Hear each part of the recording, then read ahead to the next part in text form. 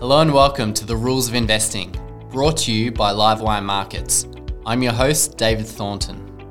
Matthew Kidman is a well-known entity to readers of Livewire, as host of Success and More Interesting Stuff, Buy, Hold, Sell, and more recently, Livewire Live. Finally, we got him in the hot seat to run us through his own journey into funds management, his approach to investing, and the way he's thinking about markets today. From hard truths on a squash court to running his own fund, Matt's story is one of happenstance. It's also a story about the importance of mentors and networks. To steal a line from Top Gun, the list is long but distinguished.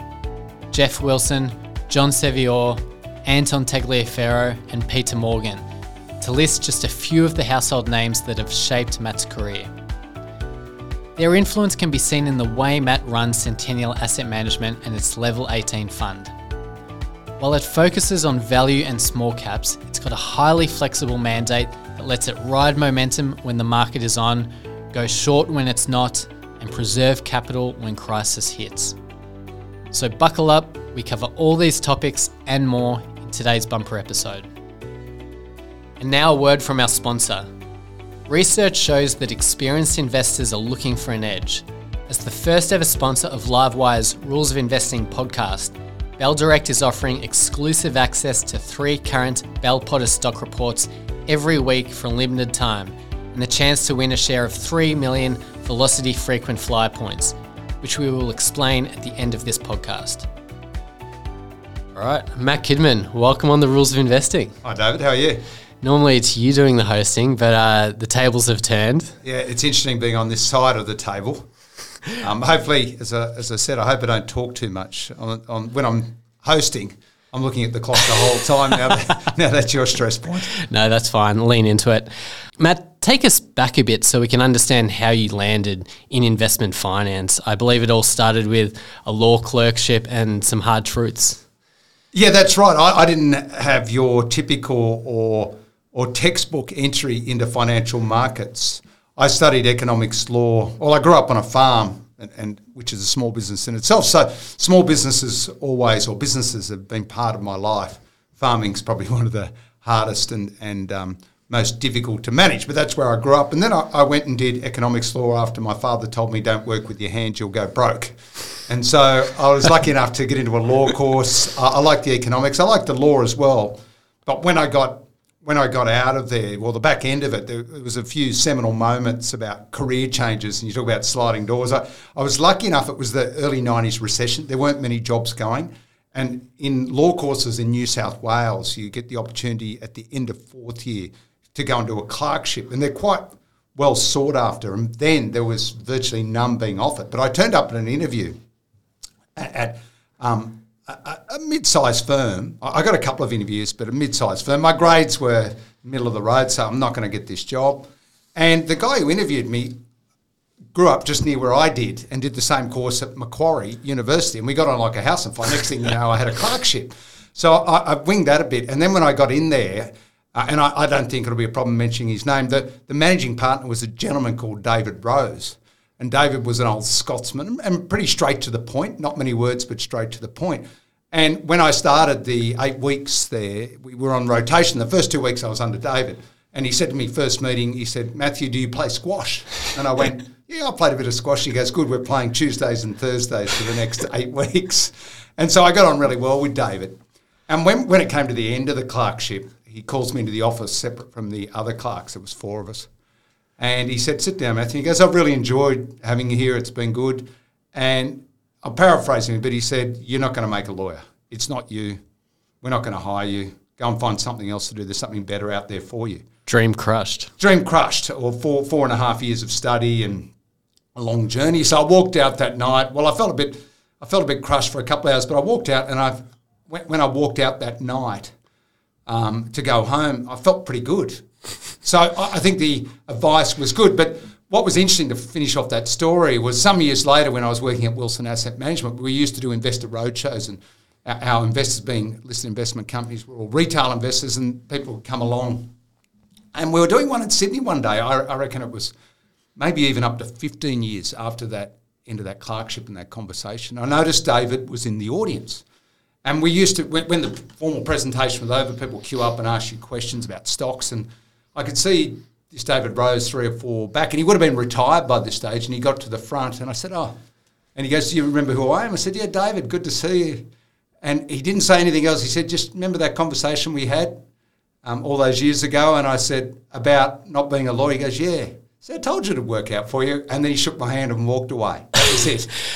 It's funny how life gives you those moments. Yeah, so in that bit, I've got good advice from my own father, don't do this, and what not to do eventually got me to something that was a lot more interesting. So it's a bit unorthodox. And I went on from there to work as a journalist for 5 years before I actually started as a fund manager, which most people say, how do you make that leap as well? So that was a bit of luck as well. But and that's where you met Jeff Wilson. That's right. I spent my first year, when I realised I wasn't going to be a lawyer, I thought, well, what else can I do? And I was on a bus. I was backpacking around Europe. It was the early 90s. There were no jobs. I had no prospects whatsoever. And I was backpacking around Europe, and I was standing on a bus in Italy. It was before you had mobile phones, smartphones. And I couldn't afford to buy a newspaper because the foreign newspapers that were in English were well beyond my daily budget when I was backpacking. And I was standing on this bus, and I could see people in front of me reading the newspaper, and it was in Italian, and I couldn't read it. And I thought, I really miss that. Maybe that's what I can do. I can be a journalist. And so from that point, I was working at a cinema. That was the job after doing a law degree. And I thought, yeah, I'm going to become a journalist. So I worked at that and got a job at Campbelltown, which is on the outer suburb of Sydney, for those who don't live in Sydney. And I travelled out there every day for a year and did a cadetship, and then eventually landed a job at the Sydney Morning Herald in the business section. And I was always I was probably more interested in sport and politics, but business always intrigued me. And I got in there, and that was the start of following the share market. And got to do things I shouldn't have done as a mid-20s person. I got to interview people like Kerry Stokes and Izzy Asper, who was running Channel 10 at the time, and I did the Telstra float. And at the time, I also met Jeff Wilson. And Jeff was a broker at Prudential Base Securities. And at first, we didn't get on. Someone introduced us, and it was a bit of a cold reception, and we didn't quite get on. But I reckon about third year I was at the Herald, Jeff rang me one day and said, I know you cover this round. You might find this bit of information interesting. You've been following this story. And I said, I could. And so we struck up a friendship.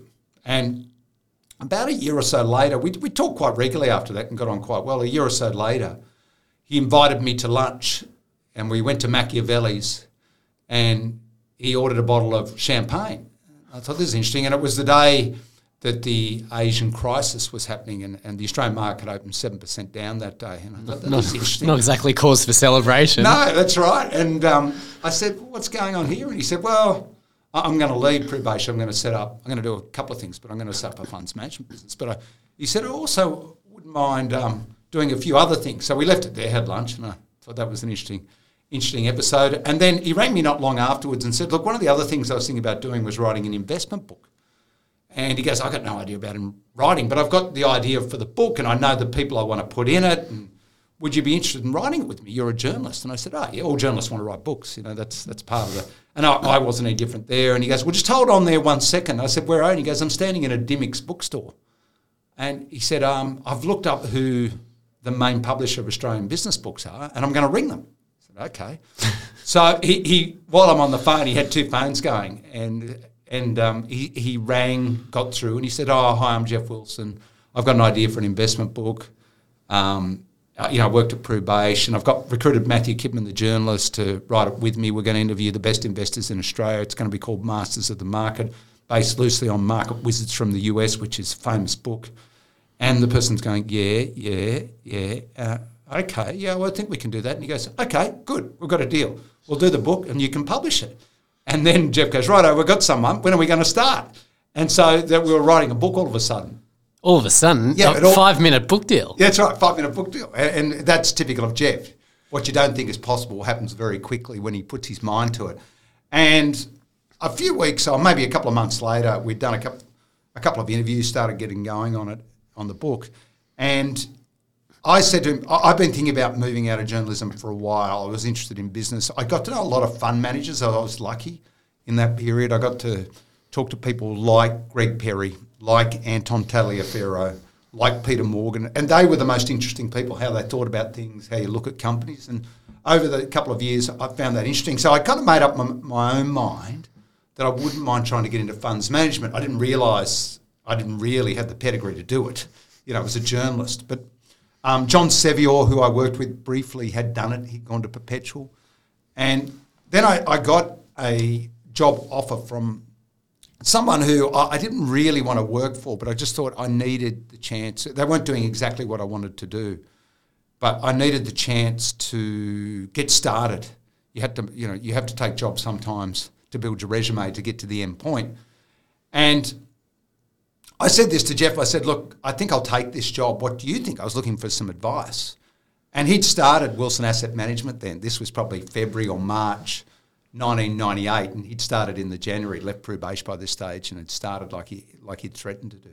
And he didn't have much money. In fact, we can come back to that in a second. But I said I wouldn't mind taking this job to get started. Do you have any views? And he said, oh, that's interesting. And then he didn't give me anything much. And then the next day he rang me. He said, look, I've been thinking about it. He said, the business can't afford you, but you can't write a book with me and work for someone else. You got to come work with me. And he said, but I really haven't got any money. Let me think about that. And so he came back a couple of days later. He said, oh, don't worry. We'll pay you. And, it's an investment in the business, a bit of working capital. And he said, I just want you to come in. He goes, I'm stuck at the desk every day. Can you just organise for me to see companies? I've got to get out of the office. That can be your first job. And so that's where it started. I left the Herald, took a pay cut and went there. And, that was the start of 13 years. And Jeff knew what he was doing, but he hadn't been a fund manager for a while. So there was a lot of learning on the job. And he was terrific. He taught me how to look at stocks. How to build portfolios was a little bit different because we set up at RG Capital's offices on Macquarie Street, and we shared offices. And I was landlocked. I didn't even have a window. I used to go in and Jeff was always on the move, and I'd organise companies for him. And occasionally, more and more, I started to go with him and, learnt the business. But about a year after we started, and we'd had a good first year, it was the tech boom of the late 90s. And Jeff used to say, look, I don't believe in a lot of these companies, but while it's going, we've got to play it. We're just starting. Yeah. So we've got to have a strategy around that. But then David Paradise started his business, and he came and sat on the same floor. And he hired a couple of young guys, David Smith and Alan Crozier. And so I was more their age, and we used to do a lot of company visits, and we used to chat a lot between us. And so I learnt from them as well. So not only Jeff, but David Paradise and these other guys, they were managing wholesale money. We were doing kind of high net worth retail. So we weren't really competing, but we're looking at the same space. And so in those next couple of years, my learning and went up at a steep angle. What would you say the key tenets were that you took from those guys and implemented in your own investing? Yeah, so Jeff had a couple of really strong attributes. For someone who had been in stockbroking the bulk of his life, he did start as a fund manager, but as a stockbroker, he understood how important cash flow was to businesses. So today, people concentrate on, it's one of the great mysteries to me, how the market's been able to move away from cash flow, even though in the last 6 months probably come back a bit. Today we look at what EBITDA growth is, what revenue growth is. Jeff would concentrate heavily on cash flow, and he taught me how he looked at cash flow and what was the key things. Everyone's got their own version of that, which is interesting in itself. That was really good. And Jeff was also had a great... Sorry, what's Jeff's version of cash flow? What does he look at? Yeah, well, he's looking at absolute free cash flow. Okay. Like, what does the business produce? Taking into account working capital, CapEx, any other one-off expenses, pre-dividends, after tax, all these different things. If I had 45 minutes, we could do an example. But it proved to be a really insightful way of looking at things.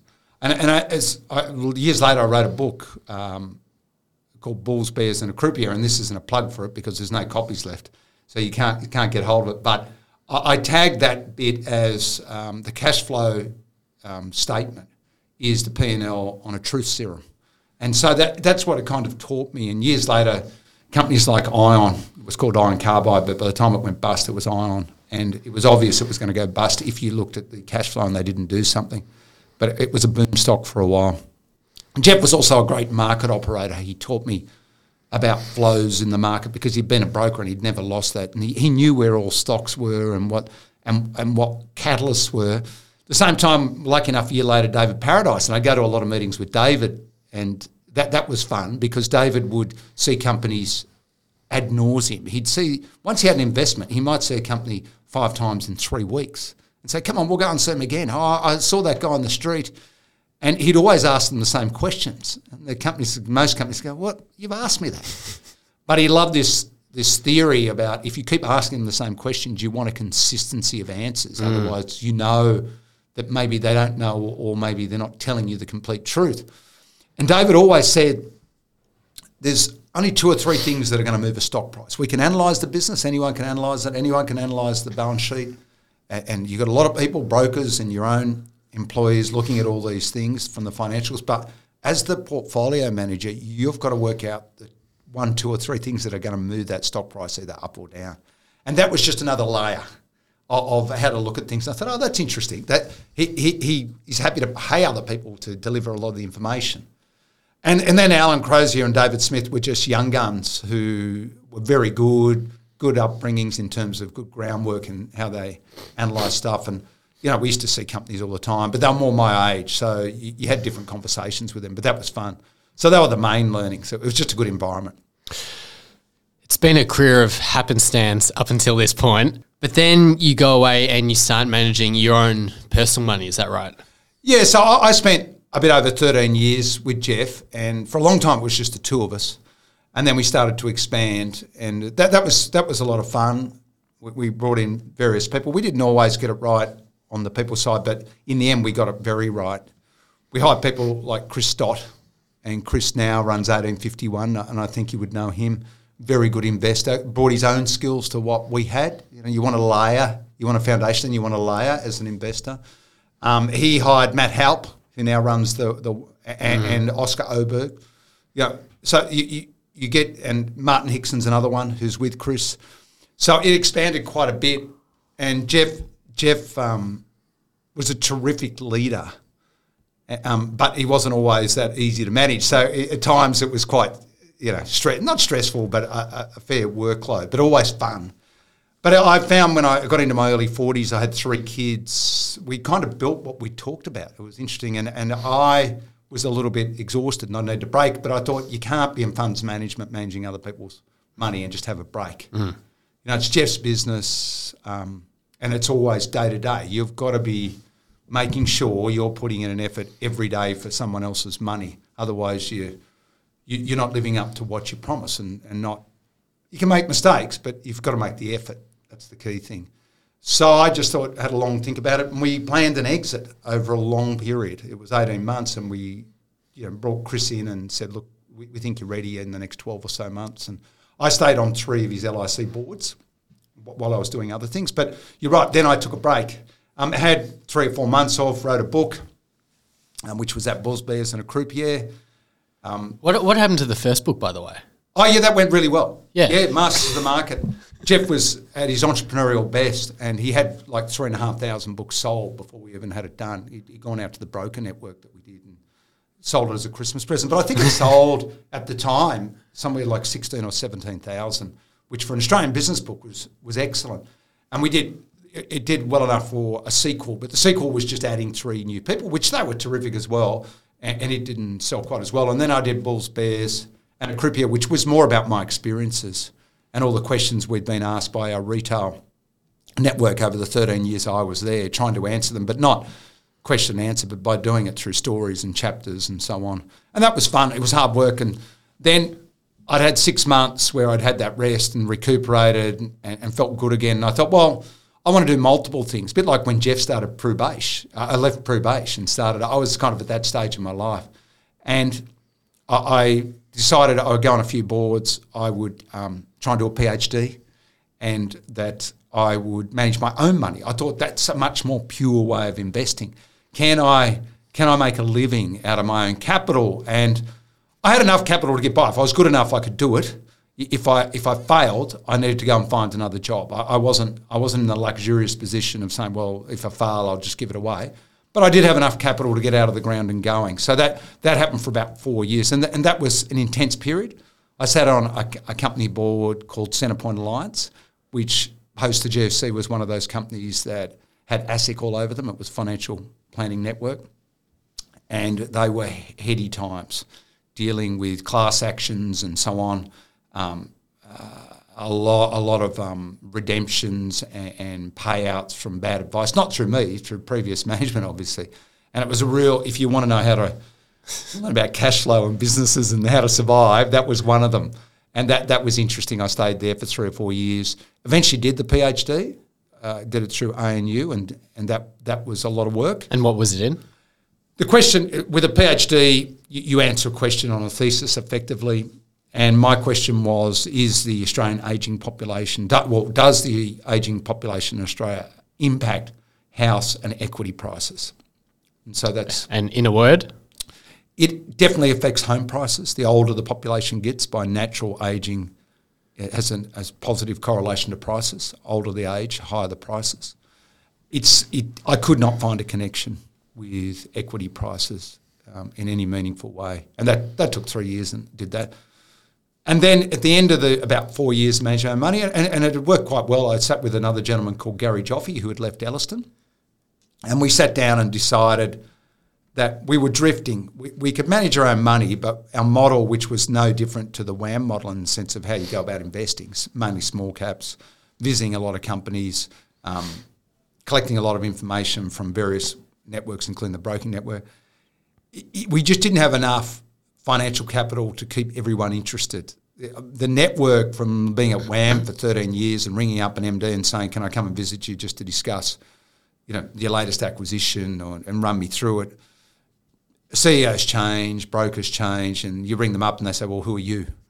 So we thought we needed to be an institution, but still manage it as if it was our own money. And so we started Centennial in 2015, which was about almost 4 years after, 3.5 years after I'd left WAM. We'll get to the fund, the Level 18 fund, and markets more broadly. But I really want to ask you, maybe with the exception of the names you've discussed already, you speak to a lot of business leaders and fund managers. Who has impressed you the most? What, from a management point of view or a fund manager? Well, let's take each in turn. Okay, let's go with the fund managers.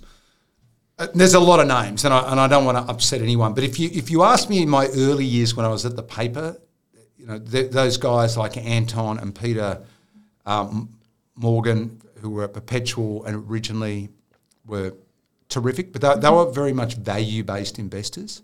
The guy who stood out was Greg Perry, and it was a moment for Greg. He was the right place, the right time, but he nailed it. He was at Colonial First State. He was a growth manager, which in Australia, there weren't too many growth managers. The Robert Maple Browns of the world who pioneered funds management were basically value investors. And that's what had dominated the Australian landscape, that and mining. Greg was this new character who concentrated on companies that could grow quicker than GDP. And he went around and there was a growth period because we come out of the early 90s with the shocking recession and interest rates peaked and started to come down, and growth became something. Growth companies were real all of a sudden in Australia. They weren't these cyclical building materials or mining companies that had a good year, a bad year, a good year, a bad year. There was companies that had genuine growth.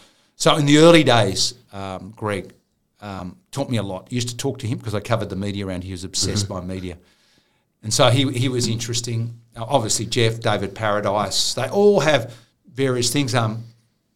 Different times there's value investors that do really well. There's a lot today. I've done an interview with Paul Zaratis. Paul is about earnings. So one thing I learned was that everyone comes to the market with a different personality. And you've taken a bit from everyone. As we'll discuss later, you're not scared to ride a bit of momentum. Yeah, that's right. If the market's going that way. You don't want to be too pigeonholed if you want to try and perform year in, year out. Is markets all over.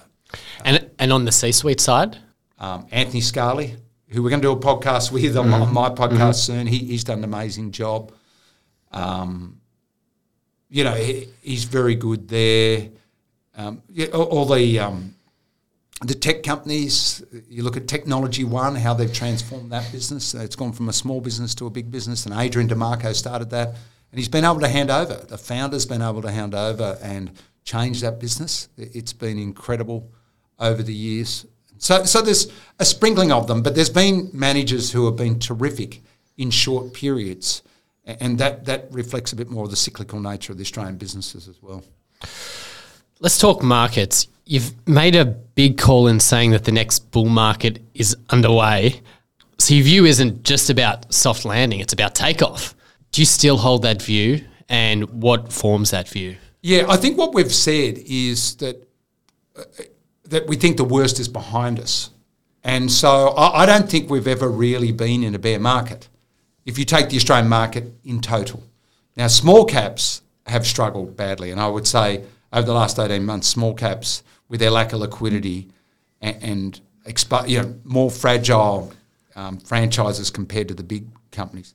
But I do think the worst of this period is over, and bottoms were put in around October last year, September, October, maybe through the end of the year, depending which sector you're in. But people, when you say a new bull market has started, I think it's a continuation of a bull market that started quite a few years ago. And I think we've got some good times ahead of us. The other bit of it is that bottoms don't have to be V-shaped. I think the current crop of people managing money, and they're very smart, but if you look at enough bottoms in markets, the global financial crisis was 16 months and brutal. And that we thought there was a number of bottoms, and I was at WAM at the time. But eventually the bottom was V-shaped. It had a V, which the next 6 months, if you missed that first 6 months, it was a disaster. We know the COVID crisis only lasted 5 weeks. It was the worst sell-off I've ever seen, but it was V-shaped. If then you go back to the previous bear market, which was the end of the tech boom, and it was tagged the tech wreck, and Australia didn't actually join it till late, but the Americans had massive overvaluations and all the money came out. And it was the period where rates actually went up a bit. It was a rate cycle. And the bottom was formed over about 8 or 9 months. It wasn't a V-shape. It had a bottom in October, a bottom again in March, and it wasn't until that period was over that the markets got going. To me, it feels a bit like that. And people who think that it's a V-shape and it's just going to be a raging bull market straight away, bull markets can take a while to build up a head of steam or a leg of a bull market, and that's how it feels at the moment. And the reason being, and we can talk about it a bit later, is that follow the interest rate cycle, don't follow the earnings cycle, because one of the big handbrakes, everyone says, well, companies are expensive, that's not where a bull market starts. I heard Jeremy Grantham say, and I 100% agree with him. But if you strip out mega cap tech, it's not that high a base. No, but it's about mid-range, and that tells me it was never a bear market. It was a correction in a longer bull market that has another leg to go. And there will be a period where valuations get extreme. It always happens. The one thing we can be certain, forecasts go wrong all the time. So don't forecast too much. But at the top of multi-year bull markets, valuations are extreme. And at the bottom of brutal bear markets, valuations are extreme the other way. We're kind of in the middle ground here. And so that suggests to me that you follow the interest rate cycle. So rates, after all that period of being low and then got super low during the GFC, turned around. And we know why, inflation with supply interruptions. And the Americans took a while to start because of various political reasons why they didn't get on top of it too early. But they seem to have got on top of enough now. They've still got a ways to go. I still think we'll get more interest rate rises in the US. So it doesn't become permanent. And you get this wage spiral where, prices up, wages up, prices up, and so on. They've kind of broken that nexus to a degree. They've got to keep at it, but to a degree. And people, I think, make the mistake that because rates are a bit high, that markets can't perform. I think it's more the trajectory of rates. So if we can flatten out, I think that's not a bad thing, and we can get on with it, and businesses can adjust. And we can talk about it out a bit later with some of the questions that you ask everyone. There's a few answers there. But one thing that's reassuring is that I think balance sheets in general in Australia are pretty good. Some of the ones that aren't have already been exposed to a large degree, capital raisings and whatnot. Interest bills have gone up. But generally, overall, I think they're okay. So what lead indicators are you looking at? Are you looking at the long bond? Oh, definitely, yeah. So we've had, I know we had Livewire Live last week, and I was on a panel where Phil King was talking about the US 10-year bond, going all the way back to my initial conversations with the likes of Anton and Greg Perry. This is where I was the lucky one, where I was a journalist talking to these people. No one else got that opportunity. You'd ask them about markets and they'd say, just keep an eye on US interest rates. That's the key. What's that 10-year bond yield doing? That's how we value everything. And I used to go, well, what are they talking about? I've got no idea. Now it's obvious to everyone that that's our discount rate around the world for capital and so on, and valuations. So as Phil pointed out in that conversation last week, he pointed out that bond yields kind of peaked in October last year and then came off a bit. And the market rallied quite nicely in the back end of last year when no one thought it could. Everyone was pessimistic. Rates the short end were going up, but the 10-year bond yield was coming off, which meant that the bond investors, which is a big market, were saying, we think the inflation issue's coming under control. Even though the short end's still going up, we're prepared, to bring the long end down. Market rally. Something that no one picked was the US economy re-accelerated and bond yields have had to tick up again. So it's not so much of it because the inflation rate's well below that short bond yield now. It's not about inflation as much, even though the Fed is still looking at it closely. It's about the fact that growth's higher and they're worried that will tighten labour markets again and we need to bring it down. No one saw that coming. Everyone said, well, this year is the slowdown, best case scenario, flat growth, but probably a recession. Here we are, and the US is going to punch out 4 or 5% growth in this quarter. But to play devil's advocate, just looking at what's happened the past year, are risk assets, especially equities, priced off bonds and rates like they have been in the past? Well, yes, they have. And we saw that during 2022, where we saw that the most expensive equity assets, mainly in the US tech sector, but we saw it here as well in a less extreme way, got clobbered, absolutely clobbered. But the equity market has been better than the bond market, I think, in working out that growth wasn't going away. Inflation had to come under control, but growth wasn't necessarily going away as easily as what analysts and commentators and all the bearish people in the world who've been waiting for this cycle to come along for decades. Now, ironically, the less money there is in the real economy, that sort of moves into markets. Yeah, I suppose so. I could also argue that maybe when interest rates were zero, that markets were cheap. Because people knew at some stage they would go up. So the market's always forward-looking. So the combination of where interest rates are now and what the growth is will deliver a certain outcome in the next couple of years. And that's what the market's looking at. Now, they could get that wrong. As I said, that growth is stronger. It wouldn't surprise me that there's at least one, if not two more US interest rate rises and maybe 2 or 3 here because we haven't got to the same boat. Inflation's still a bit high and our rates aren't as high. Maybe the cycle's not over and that's what the market's grappling with now. Because they had that rally in the first half and now we've kind of hit a bit of a wall and it's all more difficult. So, but the one thing that I think has come to fruition is that we could get a soft landing or not even a landing, which wasn't even entertained. Now, I'm not saying that's locked in. I'm just saying that's where the market's at. Now that it's amazing how consensus was hard landing and then soft landing, then as you say, maybe no landing at all. Yeah, so the one thing, correct, and the one thing you want, we go back to that October point where those bond yields got to the 4.2, 4.25, and then they started to come off.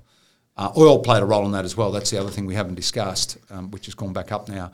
Markets started to rally, but consensus was then a recession was looming because rates were going up. But the price action was telling you something different. And people think that black magic kind of, is charting. But never, ever underestimate big liquid markets' price action. It's telling you something, and you've got to be aware of what the market's telling you. And I think that was a classic example of it. And now the market's telling you, we've had this rally because we don't think we've got a nasty recession coming. But we're not sure how much more the Fed's got to go because growth is stronger. Can the inflation genie be put back in the bottle with oil prices at these levels? No, I think that's going to hold things up a bit. So We've gone from 8% down to, I'm talking US inflation here because Australia's lagging, but the direction's similar. 8%, 8.8 or 8.9 at the peak, June, July 2022. Today, it's fallen back into the threes, but with core inflation somewhere around 4, not low enough yet, oil going the wrong way and will feed into prices. The Fed's told you 2 is the target. I would think that 2.5 is close enough. 2.9 is not, but if you can get to 2.5, 2.4, then they are probably saying, well, we're close enough, and if things do go a bit pear-shaped in the economy, then we're happy to cut rates at that stage. Above that, I don't think they would cut rates. So I think that last leg might take a lot longer than the first leg. And so it could be 18 months, depending on what oil does, that we get down to those levels. And this is the conversation about rates higher for longer. But that doesn't mean equity markets can't perform. With a bit of inflation, earnings grow quicker as well, generally. And I think people have not put that into their equation. Rates go up because inflation's up. Companies put prices up. They generally grow top line quicker. And so some don't have that advantage because they haven't got pricing power, but a lot have. It's been one of the things that people have missed. And so earnings and revenue grow quicker than what people think, which offsets to a degree a bit of the downside. Before we leave global markets, I got to ask you about China. What's your outlook there, especially given how export dependent we are on it? Yeah, I think China's a world of pain. It's been that way, and I think markets were slow to pick up on that. So China was slow out of COVID, we know, and then once Xi got re-elected at the plenary back in October last year, his attitude towards everything changed. He went to the G20, re-engaged with a whole bunch of Western leaders that he'd been fighting with because he knew he had to do business with them. He then turned around and opened up China fairly quickly over a couple of months when there was no evidence of that prior. And COVID went through that population at a rapid clip. We're not sure how many people died, but by that stage, COVID had evolved into something less nasty, I would imagine, and they got through it. So it was that point where when they first opened, there was a spark in the economy. Everyone, after being locked down for so long, went out, went to restaurants and went and visited friends. And but then this reopening trade was a dud. And then it just fell in a hole. Yeah. And you're right. By about March, everyone was going, well, here we go. And it just didn't eventuate. There was no traction whatsoever. And everyone's got a view on China, and I'm just one of them. But what the numbers are telling you is that there is no quick fix to China this time. There's not a quick stimulus reboot that everyone's talking about. Can't build their way out of it. And I don't think they've got the desire to. I think they've got other issues. They know that there's a lot of zombie property companies that are attached to lending institutions, and they know that the plumbing, the network and the plumbing is not working. And I suspect they think internally that there's a couple of years of work to do. And the other issue they've got is youth unemployment.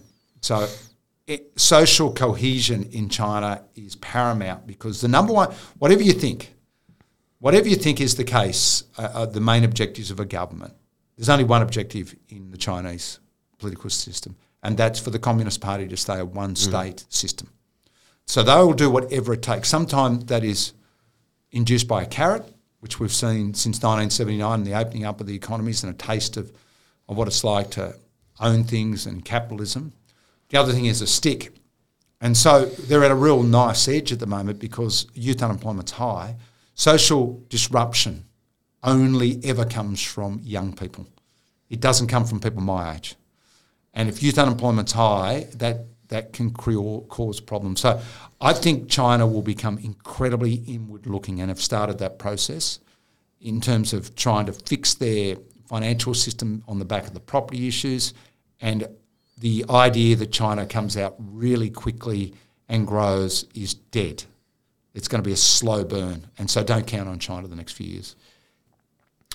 Let's bring it home. How does the Aussie market specifically look to you right now across the sectors?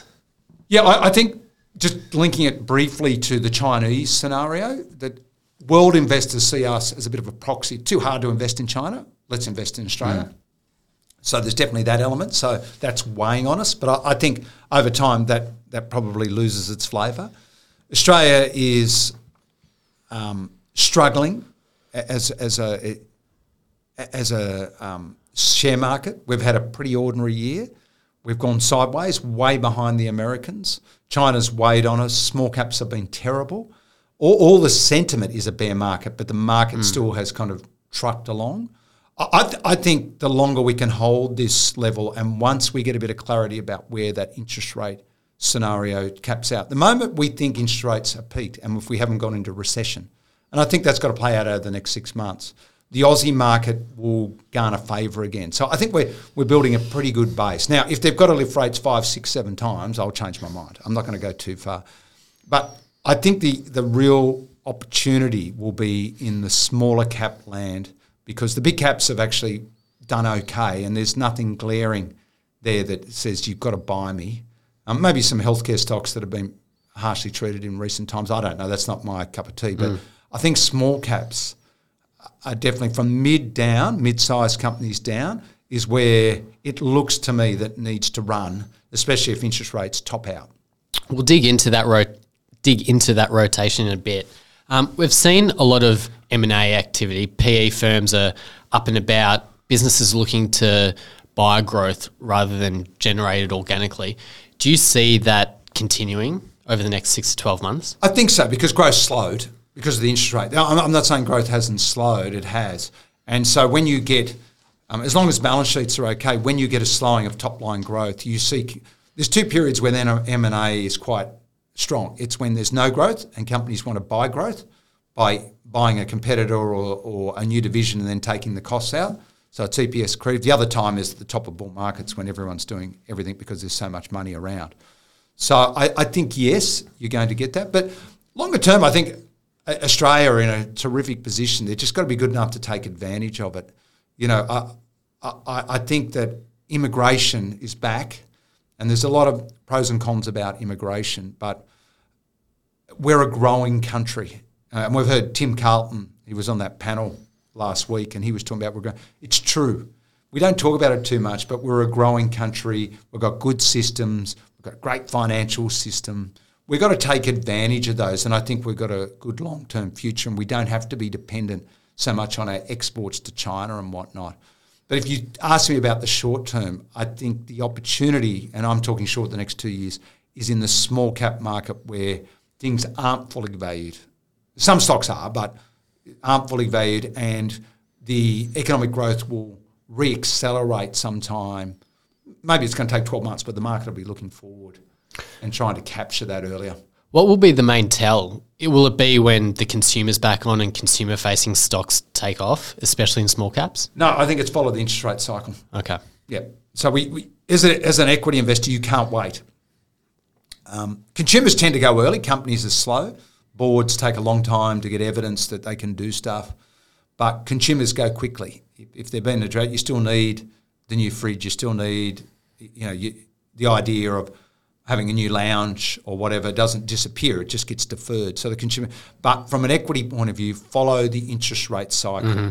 Unfortunately for Australians, it's dominated by the US interest rate. So it takes us out of our kind of comfort zone a little bit. So once that 10-year bond yield peaks and heads down to a degree, which it should do over history, then that's probably your trigger about, okay, let's get fully invested. Let's pick the eyes out of this market. Until then, if it kicks from 4.3 or whatever it is today to 4.7, back off. Don't worry. You don't unless you're a shorter of the market. Speaking about rate sensitivity, what's your view on the banks and financials more generally? Yeah, I've kind of got banks a bit wrong. They haven't been bad performers, as I said. The big end of the market's done okay. What the banks have reduced themselves to since the GFC is basically a home lender because of risk and APRA and so on, and they've had to take on more capital, so their returns are down. So they've been good yield earners for, especially a retail investor, but they haven't been great in terms of capital growth. So I think what they need, everyone's concentrating on their NIM, their net interest margin, and bad debts. I think people are getting comfortable with bad debts. That's why they perform. The NIM is to do with how much they can borrow money for and then relend it. That's starting to fix itself because it was quite bad there for about 12 months. But like all companies, for the share price to re-rate, the top line's got to start to grow. And they've reduced themselves to a housing market. They can't cost out much more. That horse is run. Oh, they'll continue to do it with different forms of technology, but that was the early 90s into the 2000s where they got costs right down. It's not obvious how that happens from here. It'll be incremental, but it won't be a big leap. So I'm quite bullish. If we can keep our immigration levels up, then the run rate we're doing this year and into next year, there's a housing shortage.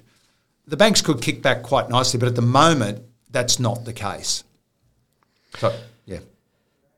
Let's move on to Centennial's Level 18 fund. Yep. What is it and what sets it apart from other funds? Yeah, so if we go back to when we set it up, Level 18 was we had one outside investor while Gary and I were managing our own money after that Wilson Asset Management period, and they existed on Level 18 of the building, and that's why it's called the Level 18 Fund. The management company is Centennial, and that's who we are. And so when we formed Centennial in 2015, we made no bones about it. We were going to manage the money as if it was our own money. So all our capital that's not in our homes, so you've got to remember we're in our 50s now, even though we have hired someone in their 30s, Charlie Gray, recently. So that's a big step for us in terms of generational change. But we're in our 50s. So all our money is in the fund with other people who invest with us. And we make no bones about the fact that we manage it as if it's our own money. So we have a number of... It is your own money. That's right, along with other people's money. Yeah. But a lot of institutional investors and family offices and financial planners will say, we do the asset allocation, you guys just manage the money and do your small caps. And we say, well, that won't always happen with us. We manage to take out the volatility. So one of the big fears I've had over the time, to give you an idea, is that I take your money, put it in the fund. We have the COVID crisis, and in 5 weeks, the market's down 42%. You come to me and say, I've got an issue at home, I've got to take the money out. Now, that's got nothing to do with me in the sense that the markets have collapsed. But you lose a lot of money, and that sits with me. And so that's terrible, because invariably when markets go down and there's recessions, everyone's got to put out a fire elsewhere. And so they need money. So we try and avoid that as much as we can. So we've got as many devices available to us to limit downside. So we can go to 100% cash. We can be short stocks. We can move up the register, market cap register, and go to large stocks. Which is what you've done in the past year. You've Correct. Hidden in a bit of safety in larger caps. That's right. The small caps liquidity dried up, and I've been there before, and small caps can underperform for extended periods. So to go back to COVID, when that 5 weeks happened, like all your guests have said that I've listened to all the podcasts, they say, well, we didn't really know what was going on. It was something new to us.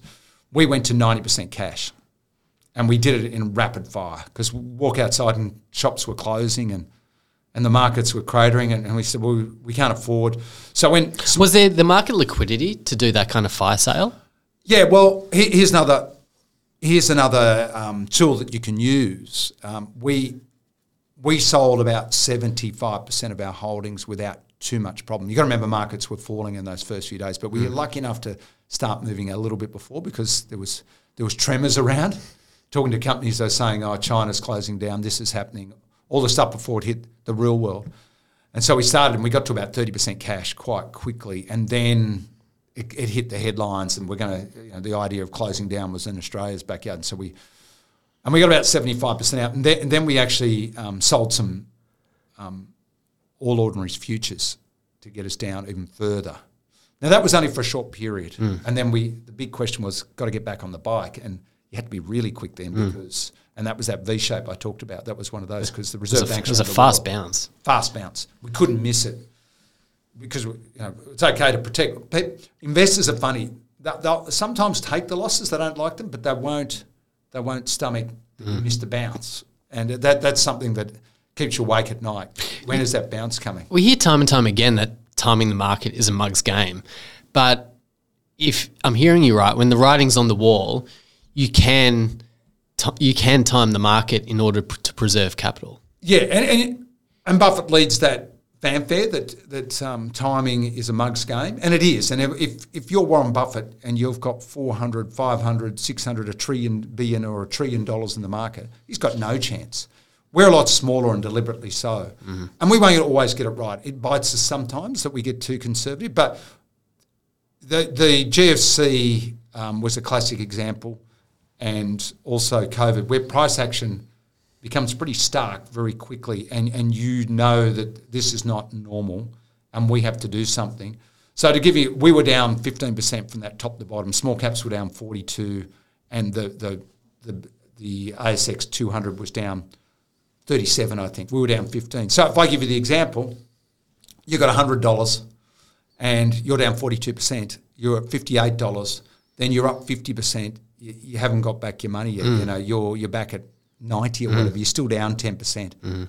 So it means a lot if you can avoid those losses. Something Greg Perry said in the early days, he said, when we started, Jeff and I, Greg came in to see us. We said, come and tell us how to do this. And he goes, just avoid the losses. And that works in a market sense, if you can do it. And we were small enough to do it, and we remain that way. So we've always told our investors, we do things a certain way. We think about $275, $300 million in the Level 18 fund is it. Then we can grow it organically over time as markets get bigger and more liquid. But to do it how we do it is hard. And so we were down 15%, and I'm only telling you this because it works, because sometimes it doesn't work. Then over the next 12 months, we're up 45%. We got the bounce, and we probably took a month. We're a bit slow, but we slowly got back, and then we got back into the market. And you rode that bounce with smalls?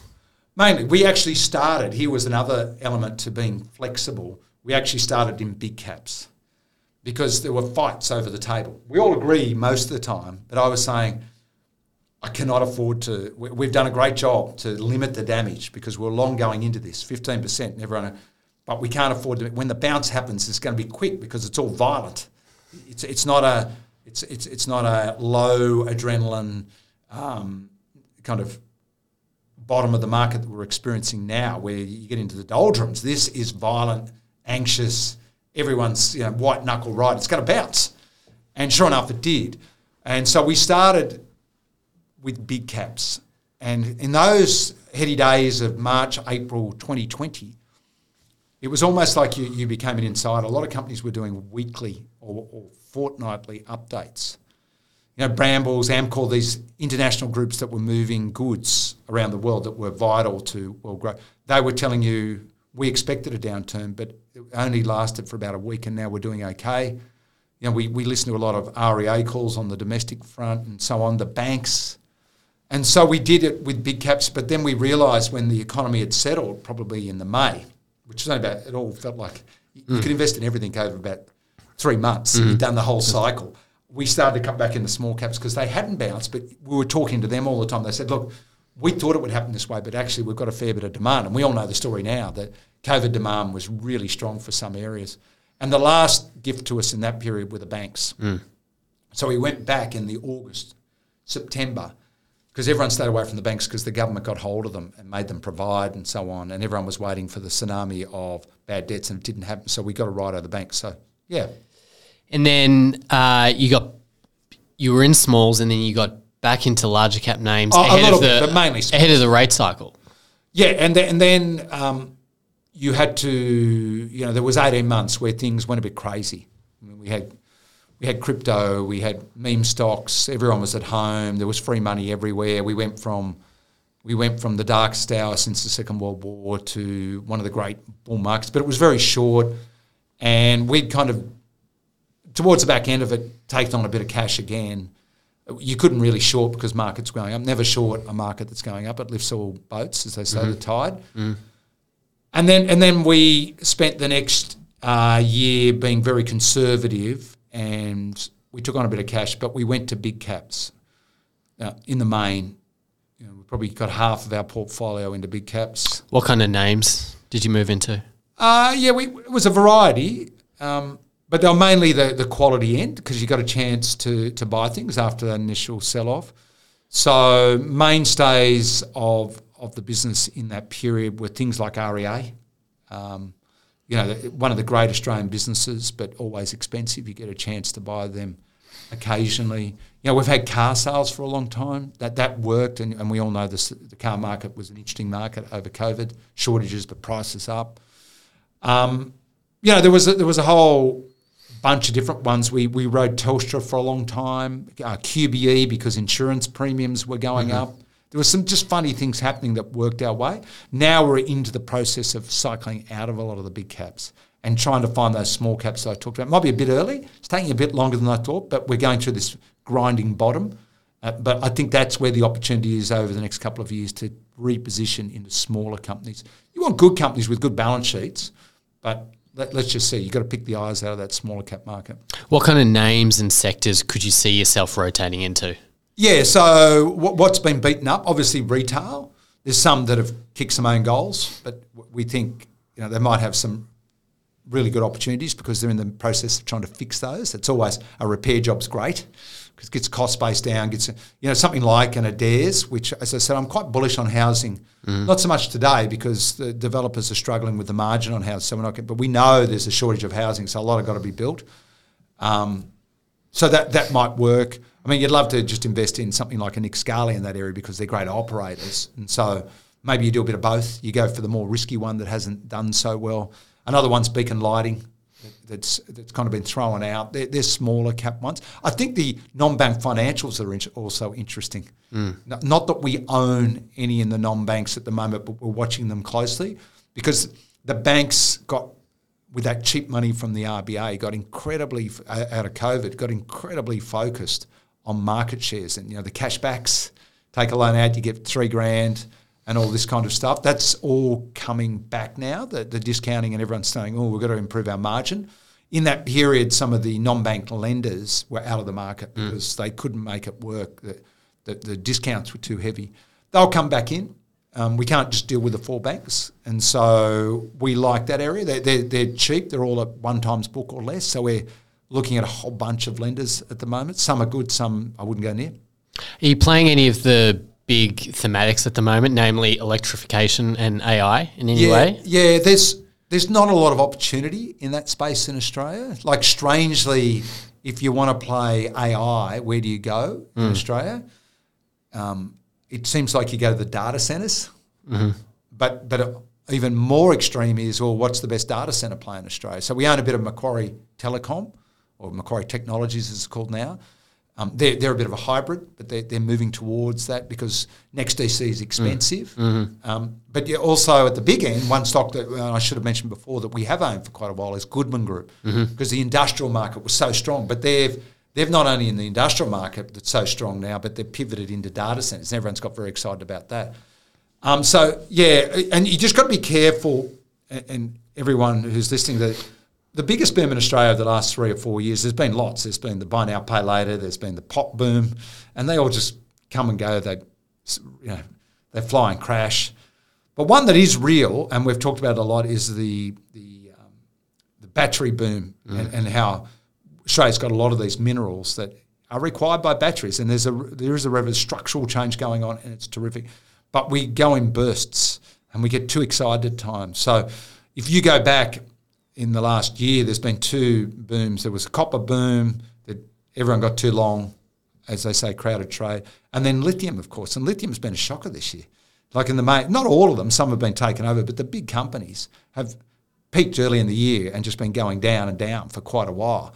So you disagree with Tim Carlton, where he says that, yes, it's a crowded trade, but who cares if you look at the long-term trajectory? No, I think if you asked him, he would actually say now, that we did get in a crowded position, and he lightened his weight here with the idea, I'm coming back in. Yep.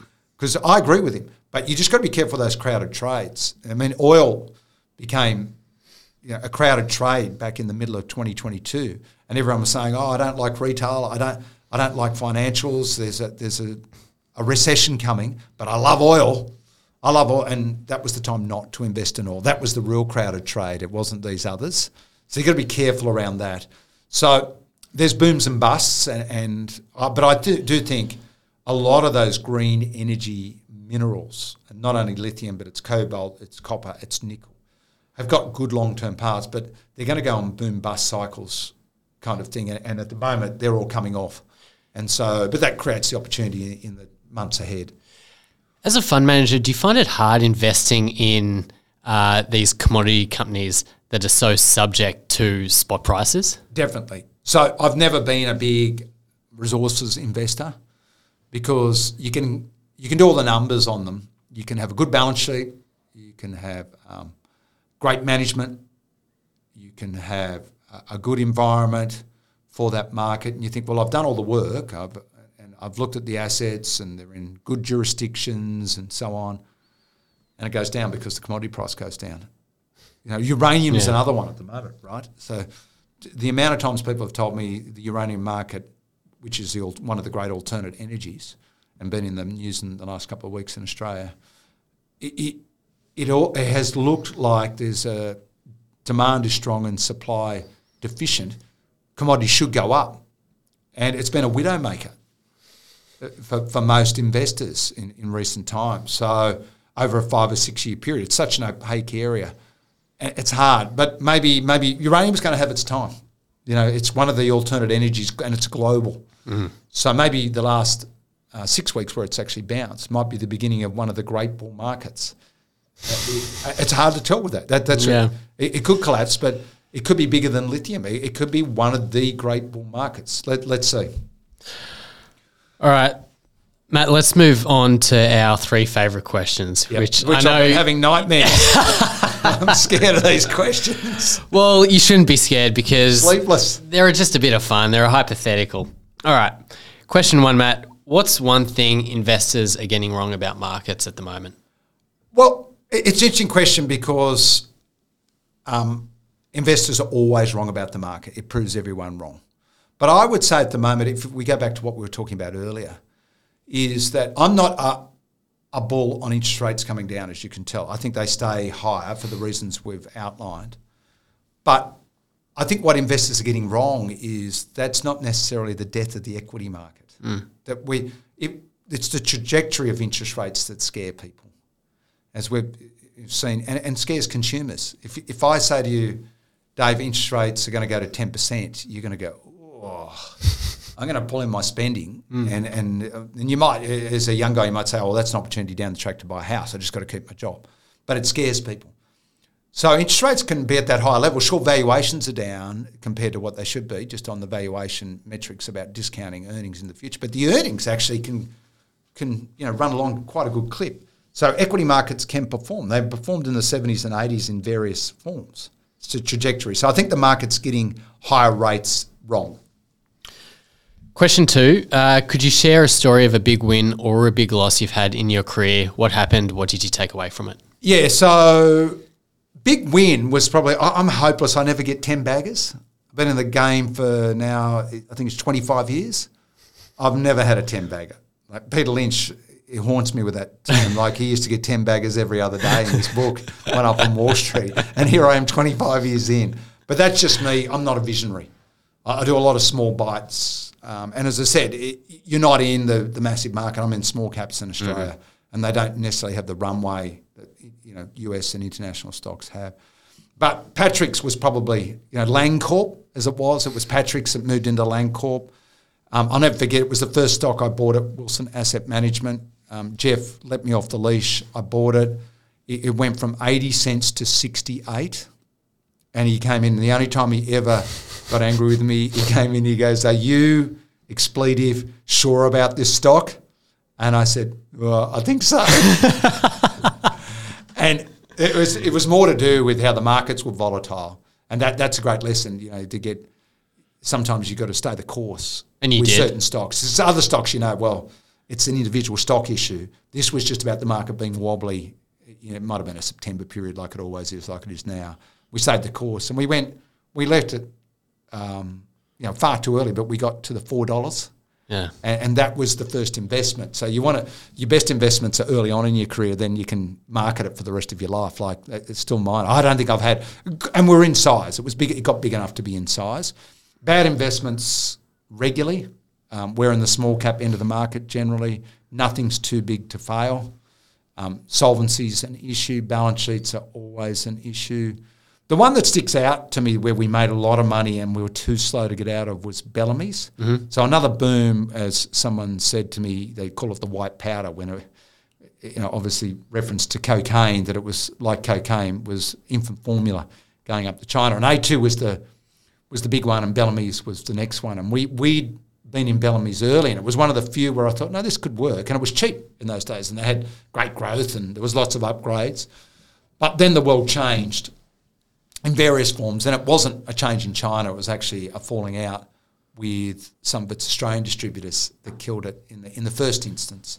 We were rebuying. I was convicted that it was going up and long and wrong, and it fell, I think, like from $13 to $9 in one trade. Oof. And you take that.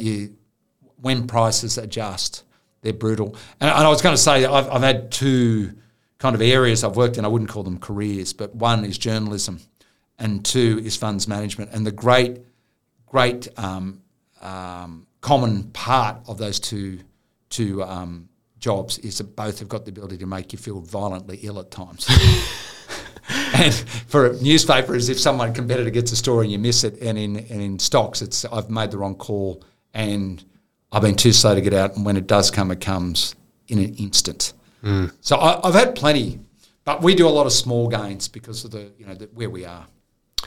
Question 3: if markets were to close tomorrow for 5 years and you could only hold stock in one company, not that we recommend that, but what company would it be and why? Well, this one's hard to justify because if the markets are closed, they don't transact.